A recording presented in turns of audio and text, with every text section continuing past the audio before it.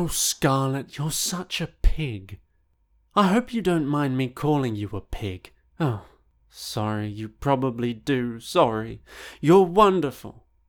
It's just that, well, you kinda eat a lot. I mean, it's all I ever see you do.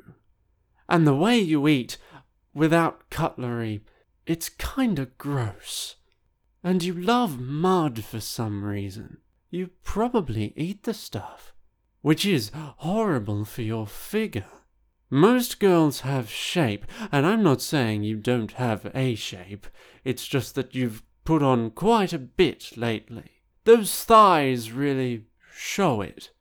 That is, once you get past the ballooning body. You're not expecting. Sorry I asked. And sorry I called you a pig. I love you. I love your pink complexion. It really brings out your eyes.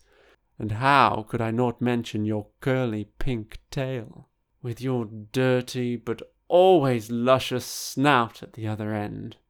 I love you, Scarlet. Do You Mind Me Calling You a Pig? By Christopher Stennett. Read by Thomas Medina from WaitWhatSorry.com.